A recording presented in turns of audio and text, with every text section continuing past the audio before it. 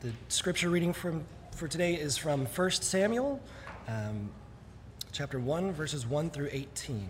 Listen now for the word of God found in the first book of Samuel. There was a certain man of Ramathaim, a Zuphite from the hill country of Ephraim, whose name was Elkanah, son of Jeroham, son of Elihu, son of Tohu, son of Zuph, an Ephraimite. He had 2 wives. The name of one was Hannah, and the name of the other, Peninnah. Peninnah had children, but Hannah had no children. Now this man used to go up year by year from his town to worship and to sacrifice to the Lord of hosts at Shiloh, where the 2 sons of Eli, Hophni and Phinehas, were priests of the Lord. On the day when Elkanah sacrificed, he would give portions to his wife Peninnah and to all her sons and daughters, but to Hannah he gave a double portion because he loved her, though the Lord had closed her womb.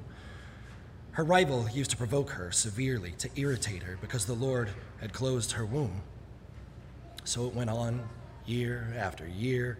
As often as she went up to the house of the Lord, she used to provoke her. Therefore Hannah wept and would not eat. Her husband Elkanah said to her, "Hannah, why do you weep? Why do you not eat? Why is your heart sad? Am I not more to you than 10 sons?" After they had eaten and drunk at Shiloh, Hannah rose and presented herself before the Lord. Now Eli, the priest, was sitting on the seat beside the doorpost of the temple of the Lord. She was deeply distressed and prayed to the Lord and wept bitterly. She made this vow, "O Lord of hosts, if only you will look on the misery of your servant and remember me, and not forget your servant, but will give to your servant a male child, then I will set him before you as a Nazirite until the day of his death. He shall drink neither wine nor intoxicants, and no razor shall touch his head." As she continued praying before the Lord, Eli observed her mouth. Hannah was praying silently. Only her lips moved, but her voice was not heard. Therefore Eli thought she was drunk. So Eli said to her, "How long will you make a drunken spectacle of yourself? Put away your wine." But Hannah answered, "No, my lord, I am a woman deeply troubled. I have drunk neither wine nor strong drink, but I have been pouring out my soul before the Lord. Do not regard your servant as a worthless woman, for I've been speaking out of my great anxiety and vexation all this time." Then Eli answered, "Go in peace. The God of Israel grant the petition you have made to him." And she said, "Let your servant find favor in your sight." Then the woman went to her quarters, ate, and drank with her husband, and her countenance was sad no longer. This is the word of God for all the people of God. Thanks be to God.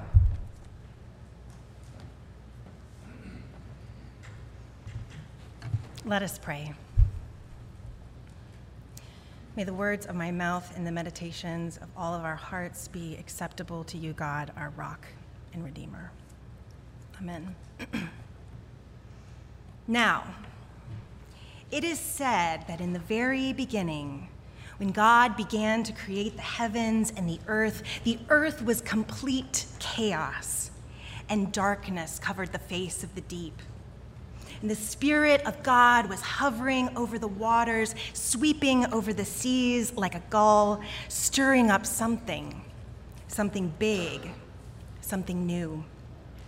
My whole life, I've loved the poetry of those first lines of Scripture, especially the phrase, "Darkness covered the face of the deep." In my mind, I can just see the Nova IMAX documentary. There are wide shots of galaxies swirling in chaos, and then suddenly, an intense bass note is paired with a screen gone black, and the narrator begins to speak in a strangely calm voice, a voice that sounds like God. "Darkness covered the face of the deep." Can you just see it? This darkness is a gorgeous thing. And if we keep reading just 2 more verses, we hear God's first act of creation. Before God does anything else, on the very first day, God says, "Let there be light." But what we often miss is that God outlined both light and dark that day, calling both into creation. And God blesses each of them like children with names, naming one day and the other night.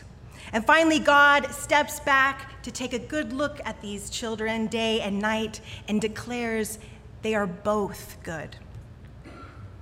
Yes, even darkness, shadow, night. And then there was evening, and then there was morning, the first day. And this is this eternal pattern in which the whole universe was created and continues to be created still. First, orange light peaks and creeps up over the horizon, following a well-worn path across the dome overhead. And soon, just as it's reached its highest height, the pinnacle of brightness at high noon, it invariably begins its descent. The sun eases back down the sky to slip between the covers of the horizon, and darkness covers the face of the deep once more. This is the rhythm of creation, the wheel of nature. Our seasons embrace it too. The summer days grow longer, and then, after summer solstice comes, the light begins to retreat. Even the moon follows this cycle with its waxing until it reaches its fullness, and the next night, you can already see it has begun to wane. But we humans, we have always fancied ourselves special. We feel like we should be the exception to this rule and rhythm. And we hold these hidden expectations that if we just do things right, if we live our life in the right way, our life will be eternal day, eternal summer, eternal light. We firmly believe that there are people out there who do live happily ever after, and we think we should too. Why do we think that? We've seen it in magazines, we've seen it on social media. Those glamorous people have it made. And so we teach our children, if you're good, if you make good choices and good grades, get a good job, a family, a house, if you do all those things, you will be rewarded with the good life, happily ever after. But the reality is the sun never lingers at its apex for very long, and a full moon only lasts for one night. The honeymoon never lasts forever. There's nothing that we can do, no good deeds or prayers that will help us bypass this eternal rhythm. All of it pours forth from the mouth of our Creator, who calls it all good. And so, pain, darkness, loss, loneliness, everything belongs. Now, that's easy for me to say. I am a privileged white woman. It's harder to say this, that pain belongs, when you are the one who's walking through the valley of the shadow of death. When you're asking God, like the psalmist, what did I do to deserve this? Why didn't I get the happily ever after? Why him? Why me? Why this? But if we accept that everything belongs in God's creation, including night and pain, the question isn't why me anymore. The question becomes, why not me? Because if anyone deserved to get a pass on pain and suffering, it would have been the one who was without sin, Jesus Christ. But not even he was spared from the rhythm of life. He knew intense physical, spiritual, and emotional pain, and so stands in solidarity with us when we suffer. We, in the mainline church, however, we're not known for making room for this half of life, for lament and pain. Our siblings in historically Black churches, however, have always embraced the blessedness of darkness and pain through singing together old spirituals. But many churches now are throwing out those depressing prayers of confession that I make you do every week. The word worship becomes synonymous with the word praise, and we dismiss and conceal our brokenness saying, well, at least, or he's in a better place, or everything happens for a reason. Because if we share our true pain with others, we become vulnerable, and that's a scary place to be. It's not polite to go to scary places, to strip off your emotional clothes in front of others, to name your pain. So we say instead, I'm fine. I don't need anything. Oh, but there are others worse off than me. But this is not what Hannah does in our reading this morning. Hannah weeps loudly and she begs to God for what her heart needs. The priest Eli tries to silence her, to dismiss her pain, but she bravely stands up for herself, naming for him where it hurts. She's struggling with infertility, something no doubt very familiar to many here today. Year after year, she has waited in hope, while all the women around her seem to have child after child, as if it's the most natural thing in the world. She too longs to hold something close to her chest, to swaddle something warm and soft. So why can't she? Why, God? She can't eat, she can't sleep. Her husband tries to console her, saying, I love you, Hannah. Shouldn't that be enough? And maybe it should. But even so, she still feels the hole. So she goes to the temple and she prays like she's never prayed before. She prays so fervently and intensely, in fact, that Eli thinks she's drunk and he tries to make her leave. But Hannah stands her ground and she names her pain. And then, unexpectedly, Hannah's suffering transforms Eli. In the face of her suffering, his heart grows and warms and turns in compassion. And he's not the only one who's transformed by that conversation of suffering. Hannah, too, she's finally heard. She is also transformed. In fact, his compassionate listening heals her so deeply that soon after, she bears a son. But why did Hannah have to first go through those years of infertility?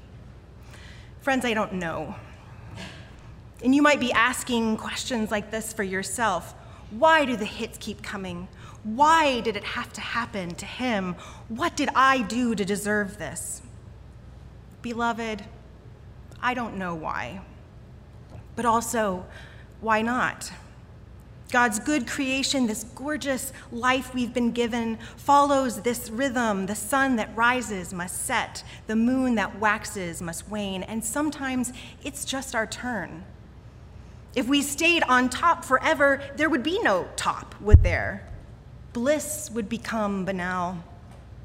And if there were no bottom, if there weren't suffering and pain and trials, how and when would we ever get around to dismantling our egos and idols, to grow like Eli in compassion and wisdom? Friends, each one of us here today is in some state of waxing or waning, even if we say, oh, I'm fine at coffee hour, when asked, how are you doing? So perhaps instead of asking, how are you doing, maybe sometimes we should be brave like Hannah and ask, where does it hurt? Because it is in the telling and the hearing, Eli's heart grows with compassion, and Hannah is healed so deeply, she finally can bear a child. This is the eternal story, not just for Eli and Hannah, but for all of us. It is the way of birth and death and resurrection. So yes, valleys, night, and suffering are inevitable, but so is joy, so is love. So if we hold on to each other tight, if we walk through it together, naming and hearing and naming, we will all emerge transformed, resurrected, healed, even enlightened. So friends, let the healing begin with us. Tell me, where does it hurt? Amen.